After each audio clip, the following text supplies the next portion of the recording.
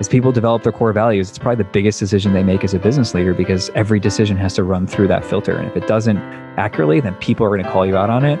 And all of a sudden, credibility goes down really quick. That was Nick Smerelli, CEO of GoodellNet Consulting Services. Nick's going to share how GoodellNet has become an award-winning company by believing in an employee-first value that is proving to be an excellent investment for this fast-growing company on episode 19 of the Hopeful Hoosier podcast. I'm your host, Andy Dix. GoodellNet Consulting Services has multiple offices, and its CEO, Nick Smerelli, calls Indianapolis home. Nick has stewarded GoodellNet into a leading IT services provider who is B Corp certified. He's done so by instilling his personal values into corporate-wide values that embody what he believes to be an overall approach to doing business that puts the growth needs of his employees first as an investment into the growth of GoodellNet overall. I began my conversation by asking Nick to share the GoodellNet founder's story. I do think the founding story of kind of where we got started and how we got started is a good place to go, because I think it's all kind of additive to where we are today, even in terms of kind of where our fundamental values are as an organization. So I'll start. Now, I promise to be brief. It's 17 and a half years of change, frustration, happiness, joys, and anxiety, but started in 2003 by an individual named Joe Goodell. So Joe, Tom, and myself are actually the three owners of GoodellNet, friends from college. So we all went to school in St. Louis. As soon as I graduated, I wanted out, moved to New York City, then moved to Shanghai, Charlotte, Atlanta, and then Indy. So my career before GoodellNet kind of pushed me all around the country. But I joined in 2010. I was employee number 4. And the good thing about that is when you're employee number 4, you can come up with great titles for yourself. So I was Chief Operating Officer and had that title up until about 2015, where I moved into the CEO seat and have sat in that position since that point. But we started off as St. Louis only, and then we opened up an Indianapolis office about 6.5, 7 years ago. I told you where I've moved all around. And for me, I didn't really want to move again. We had moved here, and I moved here, I would say begrudgingly, and then quickly fell in love with the Midwest and Indiana. And we kind of created a nice home here. Didn't want to move back to St. Louis. So we opened up an Indianapolis office. 45 or 50 employees later here, 100 or so employees back in St. Louis. We've grown rather rapidly in that short period of time. We've got 2 offices in 2 different states. Secret insight is we're opening up another office in another state. Can't tell you where that is, but we are growing our footprint. And since the beginning, one of our core values is the idea of making an impact. And we've made it very clear that the idea of impact is bigger than just profit and revenue. It's how are we touching the communities we serve, the environment, the employees' families, the clients and the clients' families. We really spend a lot of time as kind of part of our growth strategy is really talking about how does our growth affect our stakeholders, and not stakeholders in the way that I think traditional businesses think about it. We've always kind of made that a big foundational element of who we are as a company. But like I mentioned, we're about 130 some employees now across both offices. It's interesting that you said you fell in love with Indiana and with the Indy area. What specifically kept you here? What really worked for you? It's always interesting to hear. Absolutely. Yeah. I've lived some really, really neat places, and I'm not shameful in saying I came here and I couldn't believe that my life trajectory had fallen. And I'm so apologetic to myself and probably the comments that I made, 11 years ago, because it was naive. And I think Indianapolis has really turned around that reputation. But for me, I was concerned it wasn't going to be kind of progressive and fast moving. I think my wife and I are both Midwesterners. I grew up in Chicago. She grew up in Wisconsin. So we've always kind of had that Midwest ethos, that kind of perfect balance, I think, between kind of the West Coast, the kind of the East Coast kind of pushing things. So kind of that really good mix of both of the coasts coming together. Again, I think we love the people. We love the accessibility. As a cheap person with a startup business, the cost of living was certainly a wonderful asset for the first few years. It allowed me to aggressively put dollars towards the business instead of having to, pay, gigantic mortgages like we had when we were living in Atlanta. So for me, it really kind of helped, I would say, springboard us as a company to where we are now. And I think what we found here is we really love the employee base that we're able to kind of capture as people are sticking around more, people are having families here more. So if you look at our profile, I don't know the official statistic, but if I had to make up something, 75% of our people have families. And so I think the really kind of family-oriented atmosphere of Indianapolis has really been perfect for bringing people on. that really understand who we are, because they are more than just IT engineers. They're IT engineers, there's parents, there's spouses. And we like those type of people because it really kind of falls in line with our values. So we've really appreciated it. So both from a personal perspective and our friendships that we've crafted along the way as a family, but also kind of how it's affected our business and allowing us to, I would say, really kind of catapult off of the way that we're structured here in Indy. So you've been a 7-time Inc. 5000 growth company. You were on Inc.'s Best Places to Work. You're a top 25 growth company in both the St. Louis and Indianapolis Business Journals. You're a top 50 managed services provider. How in the world have you been able to accomplish so much in such a short time? What's the secret sauce?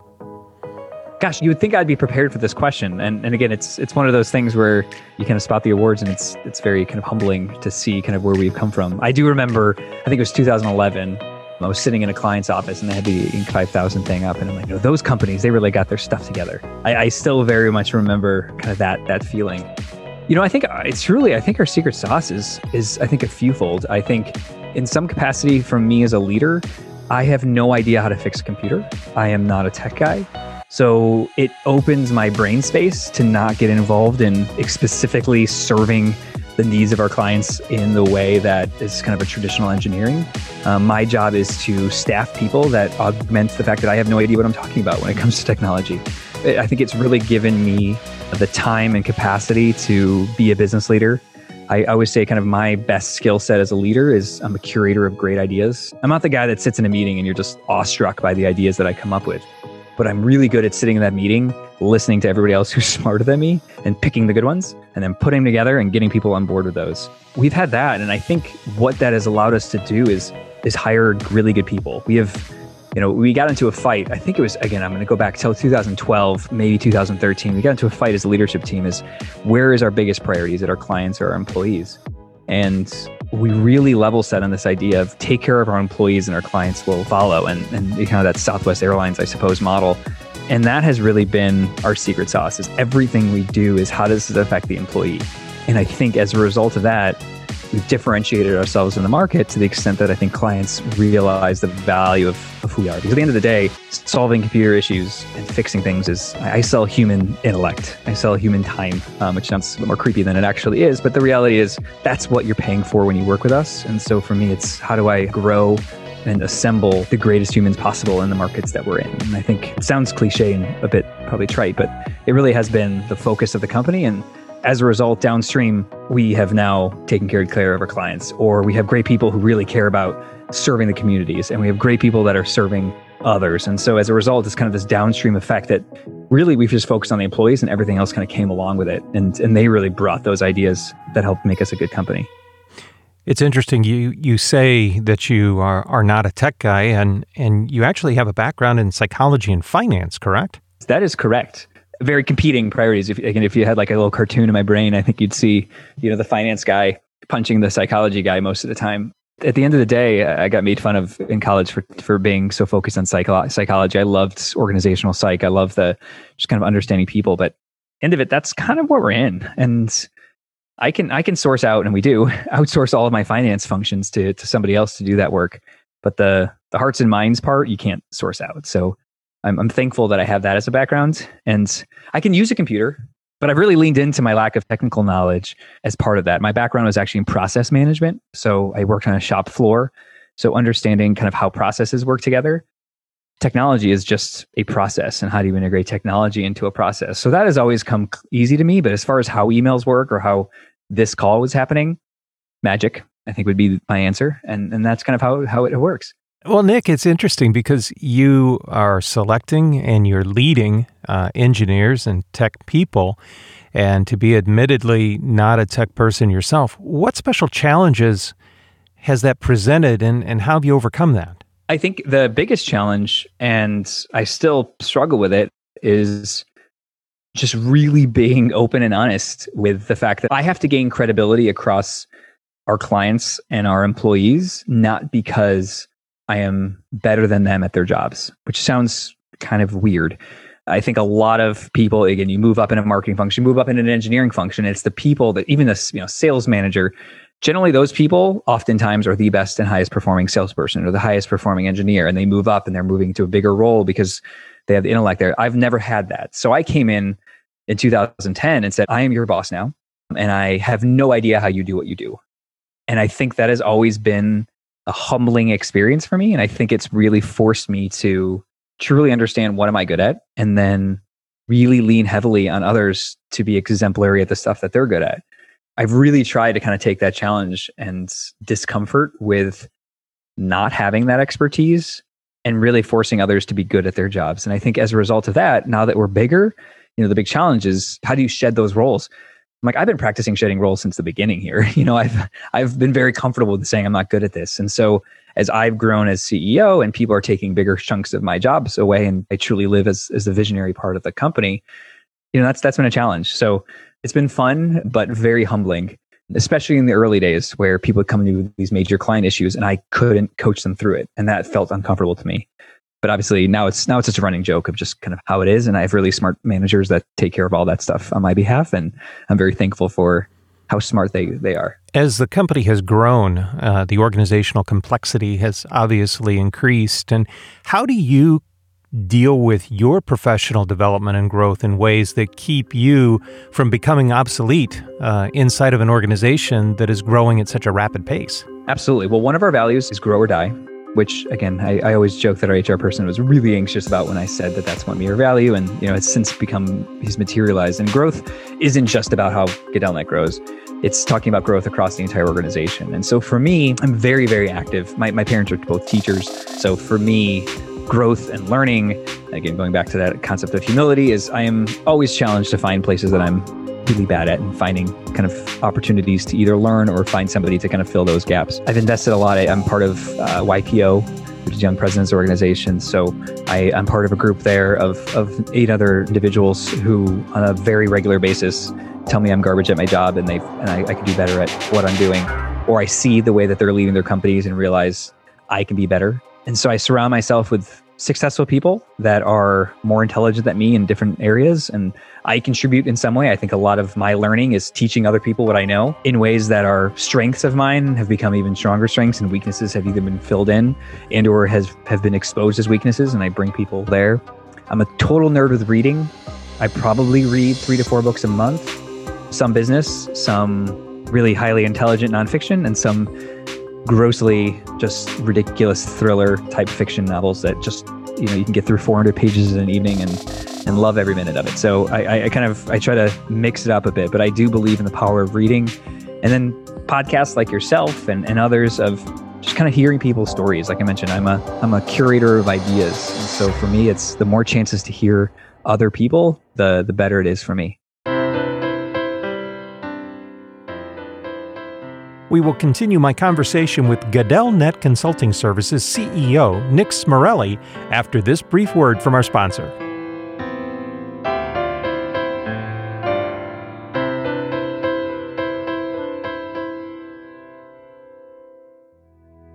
AD Growth Advisors Incorporated is an Indianapolis executive coaching and advisory firm that specializes in helping conscious capitalists, benefit corporations, B Corps, and nonprofits to be their best at doing their good.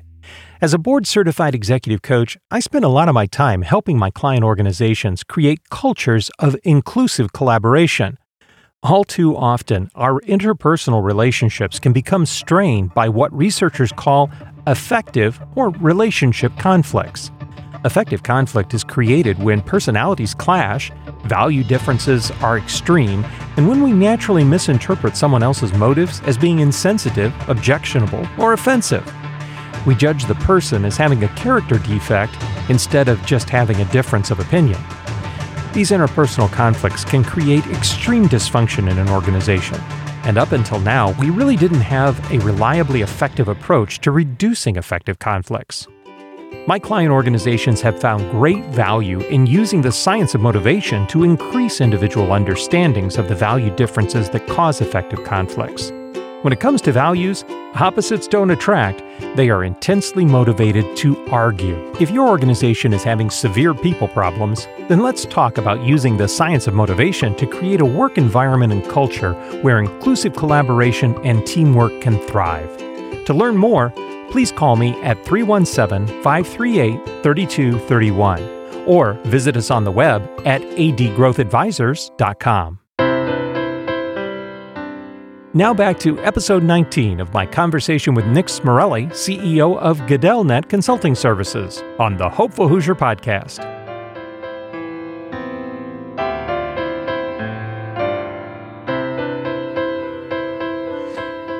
Obviously, you're doing really, really well, and you're creating a culture that people are gravitating to, and in an environment where sometimes it's hard to find qualified tech people. You're doing probably best in class there.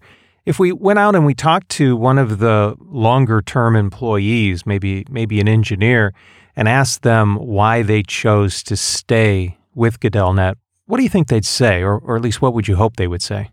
I think for us, if you look at it, I think the number one thing that people say, we do this kind of weekly introducing somebody to the company, just because we've gotten bigger, so we like to tell their stories. And the last question is, what's your favorite part about GoodellNet? And I would say thematically, it is not Nick Smerelli, the CEO. Sometimes it's the executive team as a whole. It's really the people that they get to be with. And I think smart people want to be surrounded by other smart people. And so I think by showing that we hire a high standard and they're part of an interview process that shows that we really kind of cut out any individuals that wouldn't get who we are, makes them feel very proud to be that. So I think really, if you had to think of the first one, it would be that. I think the second one is clarity and expectations around their personal growth, is this feeling that we invest in them. So with any luck, that person that's been here for, let's say, 5 years, the story they tell you is, I came here as an engineer, and then I became a team lead, and then I'm running, X part of the business. Or I'm still an individual contributor, but I've taken these training courses, I've moved different teams, and I've learned a whole bunch of new things. So with any luck, as part of their answer, they tell you a story of where they came in at and where they currently are, and saying that in some way we've enabled that in some capacity. So I would say those are probably the two things that really stand out amongst kind of a myriad of things that make up our culture. IT is just growing and growing every day and redefining itself and changing the definition. Where would you say, or what would you say is sort of the sweet spot for GoodellNet in that space? We really, really try to focus our efforts around the small business space. And I think that still feels big, and I'll narrow it down here in a second.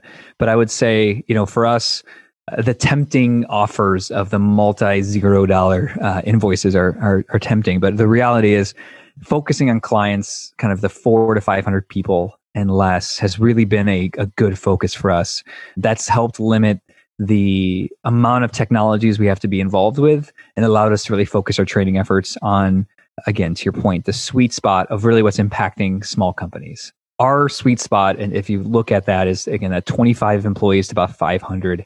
And the people that like working with us are clients that I would say understand our brand and our ethos, again, in the sense of they really understand that, it's the person picking up the phone is going to ask them about their day. And they're going to understand that, that person who has got an Excel issue, who's a controller, is meeting with the CFO and is freaking out because they're going to, they're worried they're going to lose their job. It's not just that their computer isn't working. So understanding really that part of it. But generally, most of our clients are fast growing. A lot of them are investing. They want to be somewhere in, again, not necessarily bleeding edge, but if you had a, kind of Pareto it out, they want to be on the leading edge of technology, and they realize that technology is going to impact their business. So people like working with us who get that. People that kind of want to be stagnant with technology or don't see it as a strategic thing, then most of the time don't want to work with us. And so for us, we really try to kind of focus on that niche. And, in the last few years, the good thing about us being a bigger company is I can hire smarter people, because they command obviously more salary, to work on things like, and I mentioned process, is what are your workflows and how do we integrate technology into that process? How do you create a better client experience with technology? So how do I serve my clients in a different way? How do I protect my business? How do I serve my employees and create a world-class culture? So for us, a big part about investing our culture is also something to sell to clients, in the sense of, we've built a great culture. Here's the technology we use. Be like us, in the sense of, here's the technology stack that has helped us, really understand our employees' needs and translate them to business action. So a lot of the investment in the culture has also been a way to say, we want other clients to replicate that. And I feel like you go back to impact, my impact is even bigger if other clients start doing what we're doing, which means that other people are coming to work and they're excited to come to work. Like that's Can't get much better than that. So not only are you a solution provider, but in essence, every employee is a user as well, right? Oh, there's no question. That's the fun and scary part of things is, every employee is demoing or on our R&D team on our client's behalf as we test out certain software, and we can now consult actively in terms of selling that to our clients. You believe in 3 corporate values. You've shared one, which was grow or die. Tell me about the other 2. Sure. The other one is a principle called 100% responsibility, 0% excuses. And I actually run a podcast called Zero Excuses because that one is, people always ask what's my favorite. And I think it's actually grow or die, if I can be totally honest. But the 0 excuses, I think, comes back to perhaps that earlier question of what makes us different is I have very little patience for a few things. I would say I'm a man of high patience. I have 3 kids under 8. So I think I've purposely gained some of that skill set. But for me, I think people that commit to something and then back out or come 2 minutes late, I have very little patience for. I have very little patience for people that don't understand that they can control the reaction to things. They may not be able to control the world, but they can control the reaction to things. And I have very little patience for people that look at my life or look at your life or look at others that are probably on the show and say, they were lucky, or here's the factors and here's why I could never do that. And for me, I've always kind of had this mentality of taking accountability for what you can control. And I believe in kind of the human potential. And so this is the 0 excuses mentality is a huge part of our company culture. So we talk a lot about that in terms of we're not a perfect company. We do a lot of things really bad. And it's not to scare things away, but we have to be honest with ourselves. And I always say we're a good company, not a great company yet. And, for me, if you're going home to your spouse and complaining about something at the company and you haven't started a committee, you haven't come to me and said, hey, I need $2,000 to solve this issue, then you're probably not a great fit for the company. We want people that are, I want more training. Great, go get it. Don't wait for us to offer you training. So really that 0 excuses comes from that.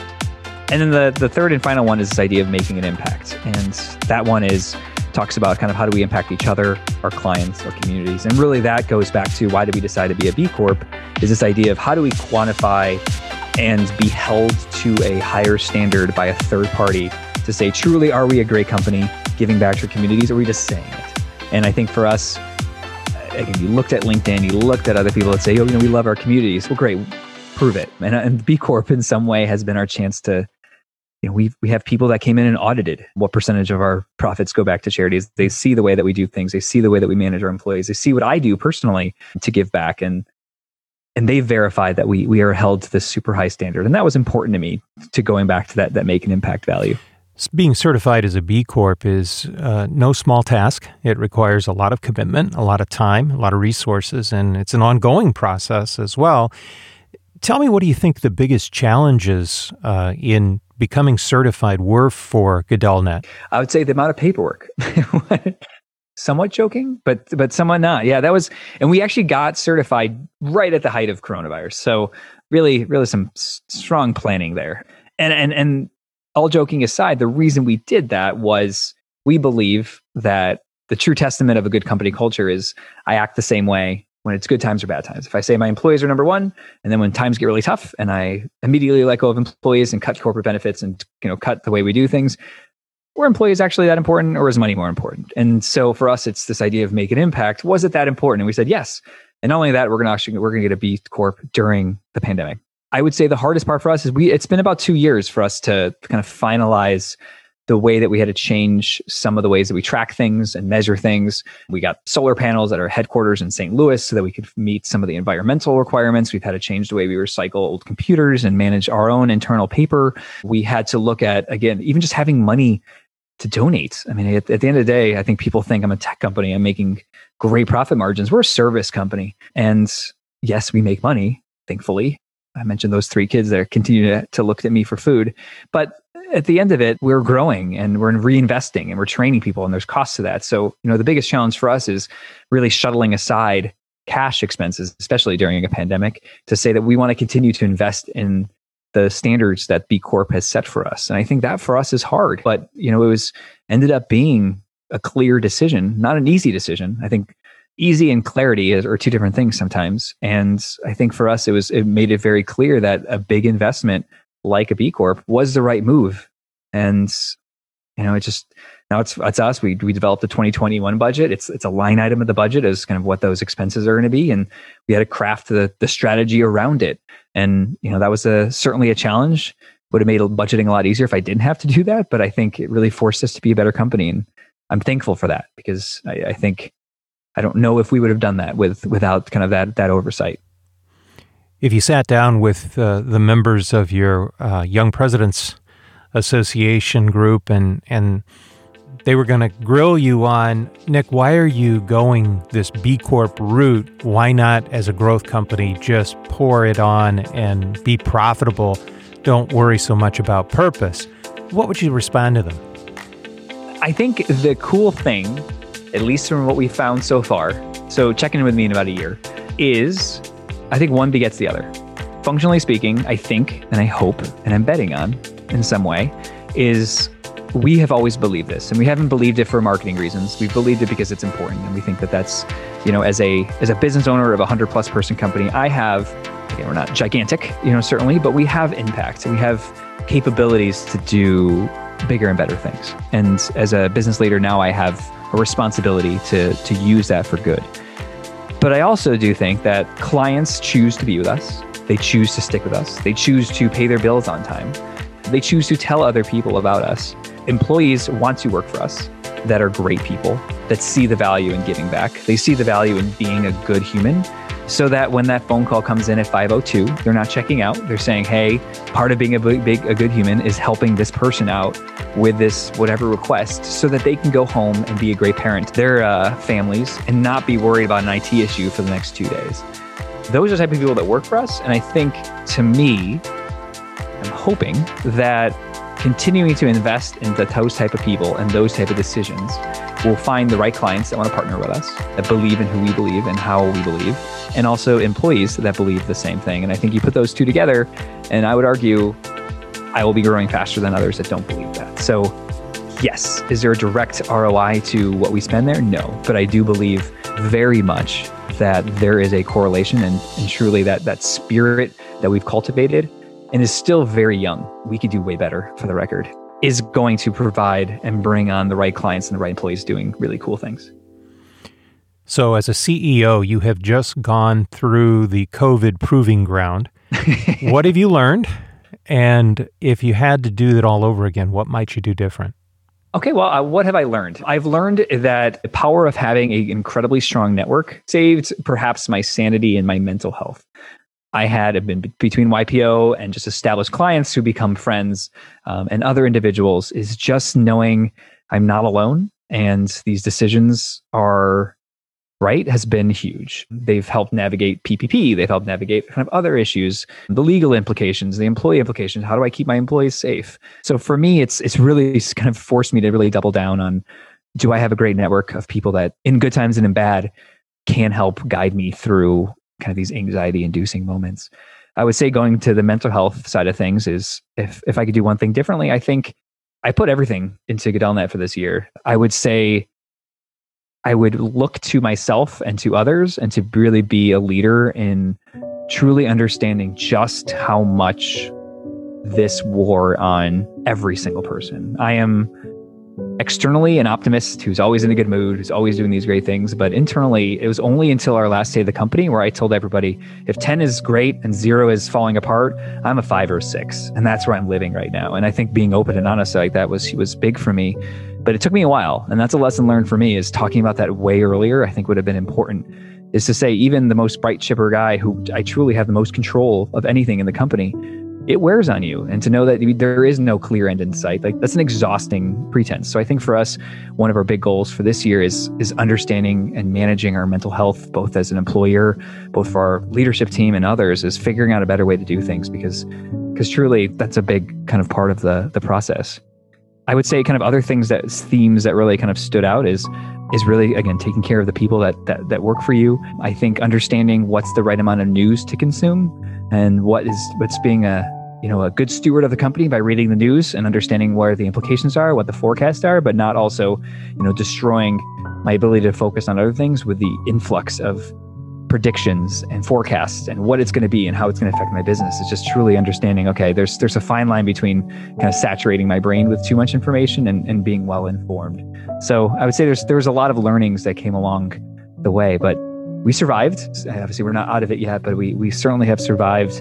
And I'm very thankful for, I think, having really established values and a clear vision, because at the end of it, that didn't change. We didn't chase the shiny object. We didn't chase the opportunity to let go of 10% of our staff right away. And again, we're very lucky. And so listeners who didn't have that, I certainly honor the hard decision you had to make. But we didn't rush into any decisions. And I was really proud of how we treated the whole thing. You talk about well-being and maintaining your mental health and the employees throughout this whole challenge.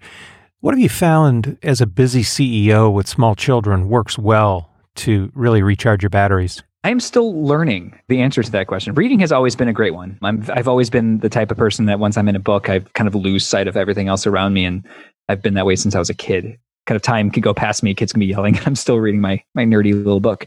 So reading has really been a great outlet because it kind of just takes you away from time and place and takes you to a different pathway, much more so than I think the Netflix binge watching. Not to say that I didn't do a little bit of that as well. I think for me, the biggest thing, with busy as it is, and my wife and I really kind of established this kind of concept of where are you right now? We actually didn't use a 0 to 10, we used a 0 to 100. And so I'd come downstairs because we were both working. My wife works as well. I come downstairs and I'm like, I'm a 40 right now. She's like, no, I'm cool. I'm a 70. So I'll help make dinner. You can go ahead and just play with the kids and just kind of, again, you don't have, for the next 30 minutes, you have no main responsibilities. You can go wrestle with the kids or do whatever. Or I'm a 20. I'm going to go hang out up here and hide for 30 minutes. Or I'm 100 and I'm willing to commit. So I think for us, it was hard to come up with words for emotions. And maybe that's just because I'm maybe a classic male, but for us, the numbers thing, maybe that's my finance background, really kind of helped really qualify it. And I think that was probably the biggest keys to my mental health success is figuring out that is. I'm a long distance runner. I do ultramarathons, and running has always been a good outlet. So it's been a great to say, hey, I'm a 40 right now. Would love to get a run in. And my wife steps up and helps. And the times where she comes in as a 40, I let her have her time. So it kind of created a language that we both understood. And I think that really kind of helped protect our sanity. And then having the number system within GoodellNet, so I could feel comfortable talking to my executive team and not having to be the chipper CEO that thought every day was going to be better, and knowing that today's kind of a crappy day. And I don't know why, but it is. And it's okay to have that emotion. And I think that was a big learning for me. That's our strategy, and feel free to shamelessly steal. I really like that. That's almost like taking your emotional temperature and saying, am I running hot or am I running cold today? And what have I got left to give? That's very good. That's a great approach. So let's talk a little bit about being a CEO, a young CEO with family responsibilities and other things. What about running GoodellNet as the CEO is very satisfying for you and makes it worth the effort? This is easy. This is the easiest question you've asked so far. I love creating a place that people want to work and become just a little bit better every day. At the end of it, that's what jazzes me up. I've never been, this sounds trite, never been a big money guy, never been a big, that's not my scorecard. But growth for me says, there's 130 some people that work for my company that have families and lives and challenges and hobbies and all these really cool things that in some way, because of the decisions I made, hopefully mostly good. And I say that's not acknowledging the a number of people in the company that really kind of help shape my decision making. I've enabled that in some way. I've impacted that in some way. The three values of GoodellNet are my personal values that we've just now extended to the company. To know that people are holding themselves to a highly accountable standard and they're growing and they're figuring out ways to impact themselves and others, like that's pretty cool. I'm one person with 24 hours a day. So I, as an individual, can work my work. I can become this great runner. I can do this other stuff. But if I can help others do that, my impact is multiplied by 135, and that's a pretty cool feeling. So that's what gets me out of bed every day. So what's your definition of success? The success of the company, I think, is continuing to really be a place that those values are lived and shared every single day. And I think that for me is what success looks like. Personally, I think I'm building a company that hopefully I gain flexibility. So that for me is success. It's not, again, not the big paycheck, but I mentioned the running thing. I mentioned the kids. I mentioned my wife that I still like. I live in Indiana, but I'm a mountains guy. So creating space that I can do that. And I think COVID has helped do that in a little weird sort of way, is kind of enabling how do you work from strange places. But success is, how do I create a business that I can step away from, that I've created the next generation of brilliant people that are running the company, that I don't necessarily have to be the center of the decision-making process. And it's every year it's been closer and closer to that version of success. That truly is what that looks like at the company level. And then for me personally, I think I have a lot of human potential, and I want to make sure that every day I honor what I've been given and use that to its fullest capacity. So every run is every race that I do is a little bit longer. Every challenge we create for the company is a little bit bigger.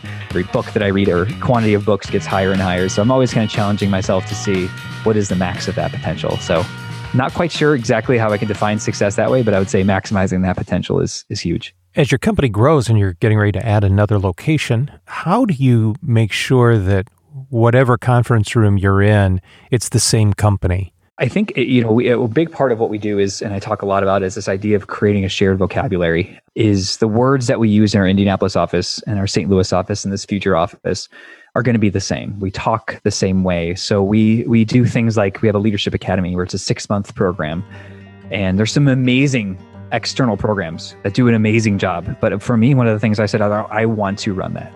So as CEO, I actually run our leadership academy, which is incredibly time consuming, but allows me to sit in these meetings with all these new leaders and new individuals who want to contribute in a bigger way to GoodellNet.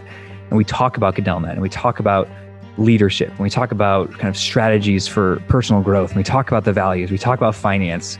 And in those meetings, I've got 4 hours of time with 12 to 13 people in the company to talk through, I think, what makes us special. And those people go out and evangelize it in the way that I can't, because A, COVID, and B, just you're kind of limited to your capacity. So, for me, it's creating those evangelists and creating that common vocabulary. There's very few things that make me more jazzed up when I see, we have like a public board we call them Cheers for Peers, but it's essentially just a public space that people can kind of highlight, hey, great job in that meeting yesterday, or tackled a really tough problem, congratulate some of that they use words that I would have used in that. You really made an impact there, which is a value. Or you really kind of touched on X, which is a big, goal for GoodellNet, or whatever the case may be. So we spend a lot of time talking and reinforcing our values and our goals. We are an EOS, so traction shop. So we're open book on financials. We publish our goals. We publish my goals. We publish what success looks like, just so people see it all the time and are really reinforced by what that looks like, so that we're all saying the same words. It's, not easy by any stretch, but we've really focused on, again, what are the words that make GoodellNet. In the new hiring onboarding process, we really focus on people really truly understanding who we are, so that people talk the same way. And I think that's a huge step to achieving that goal.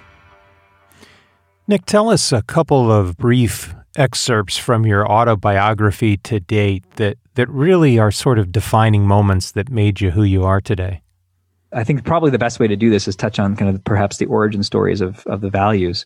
So you look at kind of where Grow or Die really came from. It's this nerdy passion for reading and science and math. All came from two parents. My dad's a biochemistry PhD. My mother kind of has had a number of different roles as a teacher and an administrator at more of the elementary level.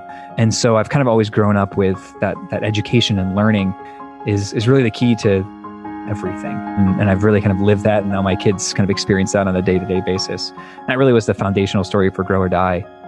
The idea of accountability comes back. I have a sister who has Down syndrome, and kind of reminded at every point of she was the oldest, and then I was the next one. So a lot of pressure in my mind of kind of being the person that had the right number of chromosomes.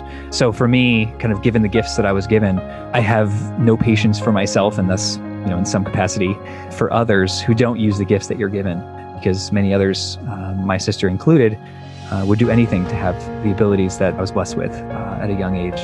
And then impact for me, again, the cornerstone story that probably changed really a lot of this, and really just kind of, I think, took a giant highlighter over my personal values, is a really close friend of mine passed away when I was 17.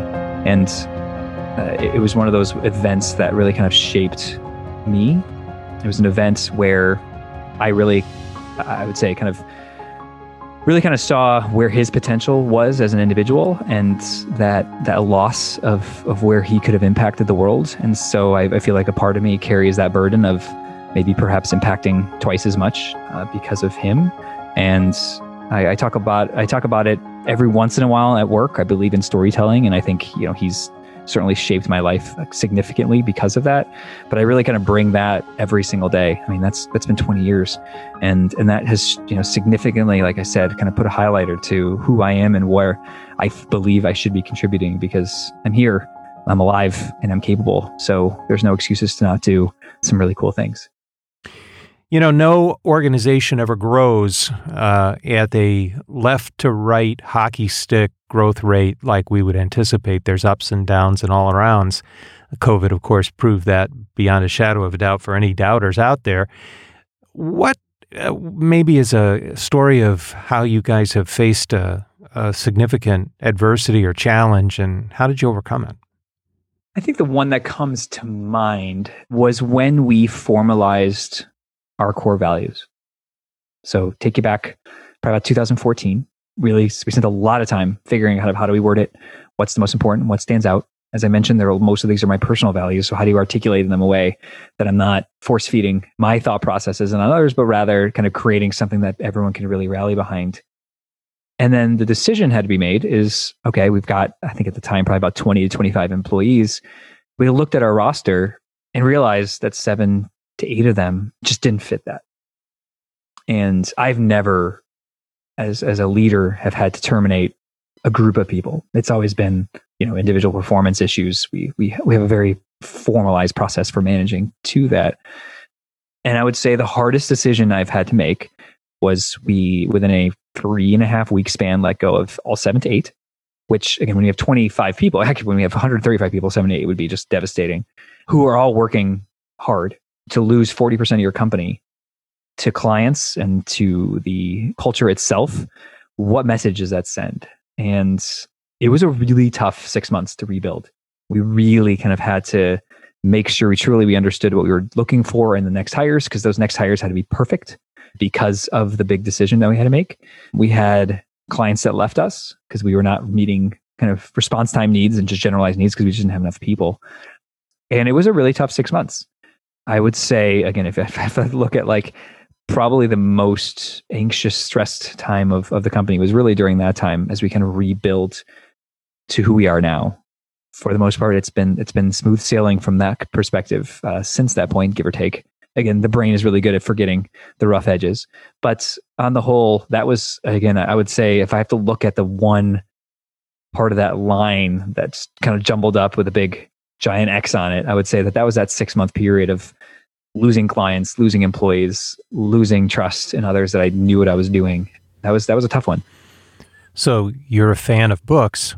What would be the title of that story? Jeez. Something about hard decisions or value your values, like that. Basically saying values are meaningless unless you're willing to make the hard decisions to honor them. So I'll defer to my marketing person. Going back to what I'm good at and what I'm not good at, this would not be one of those things. All right. I know you'll be good at this. I sense this. So what would be the moral of the story? I think, again, honestly, the moral of the story is again, what really COVID taught us is if you are stating something as a business leader, as something that is important, clarity creates confidence. And the moral of the story is this is the standard we hold ourselves to. And in any deviation from that standard shows that there is no standard.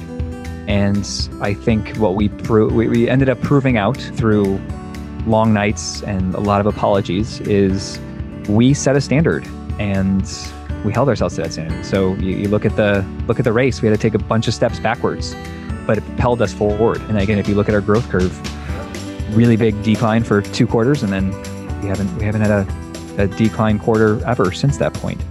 So ultimately it does pay off, but if it's truly important, and you create a value and you allow others to violate those values, or even worse, yourself violate those values, you have now deemed those as unnecessary. You've just wasted however level of effort you had to create that.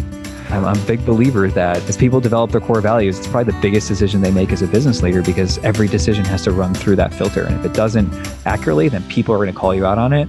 And all of a sudden, credibility goes down really quick. So according to Gallup, people look for 4 things from their leaders: trust, stability, compassion, and hope. Where do you find your hope, especially coming out of this COVID situation, to get up in the morning and get back at it? I think for me, it goes back to really why I get out of bed in general, which is this idea of building these future people where they've hopefully found a great place to work. And as we all know, you have a good place to work, you end up just by default being a better spouse and a friend, and you're just generally happier. We had 31 promotions last year, which means 31 people are in a position that hopefully makes them a little bit uncomfortable. And seeing that emerge as the future of this company, that's hope for me. I have 2 individuals that just moved into C-level roles, and I'm incredibly proud of both of them. They both came in as individual contributors 6 years ago, and now they're essentially running 2 halves of the business. That gives me hope. It gives me hope for the 25-year-old who's in there, who joins every committee, who's part of everything, to think, that's our future VP or C-level person in the company in 5 to 10 years. That's pretty neat. And because we're doing that, they're championing causes that are so important to me. Again, my wife and I can donate and donate our time. But if we get 135 people, soon to be 250 people, soon to be 500 people that really believe in what we believe, man, our impact is cool. And that is what gives me hope. Is I get out of bed because my capacity and capabilities to grow a company and do bigger and better things has continued to prove out as something that we're capable of doing. And that's pretty neat. So that's what gets me, that's what gives me, that's my sense of hope on the tough days. What's got you most excited about the future? I would say travel and hopping on an airplane at some point here soon. I would say the future, there is, going back to the B Corp thing, people are buying and making purchasing decisions on a number of characteristics. I think at the end of the day, having a good quality product is ante at this point. You know, it gets you in the game. It's why you survive COVID crisis. It's why you survive year after year of even great economies still weed out the bad businesses. But at the end of the day, like, that's just ante. People are choosing and voting every day with their dollar. And I think the future of this world is this concept. I think that people want to work with businesses that are doing good. They want to run businesses that are doing good. And I think kind of this younger generation, and again, certainly, peppered in with the older generation, but call it what you want for some of their faults, they see a bigger picture in this kind of obligation to be good stewards of the lives that they were given. And I think now more than I felt that ever in the history of GoodellNet ownership, is there's more and more people out there that are looking to do good. And I think as we challenge ourselves to be better, companies are going to start doing bigger and better things, and people are going to be more B Corps out there, and there's going to be more employees forcing their employers to be giving back and doing really neat things and expecting great places to work. And I think just this bar continues to rise. And I'm excited for the future where we're not an anomaly. I'm not on this podcast because you think we're different. I'm on this podcast for other reasons, but I'm one of many companies that are doing what we're trying to do. And I think that's about as cool as it gets.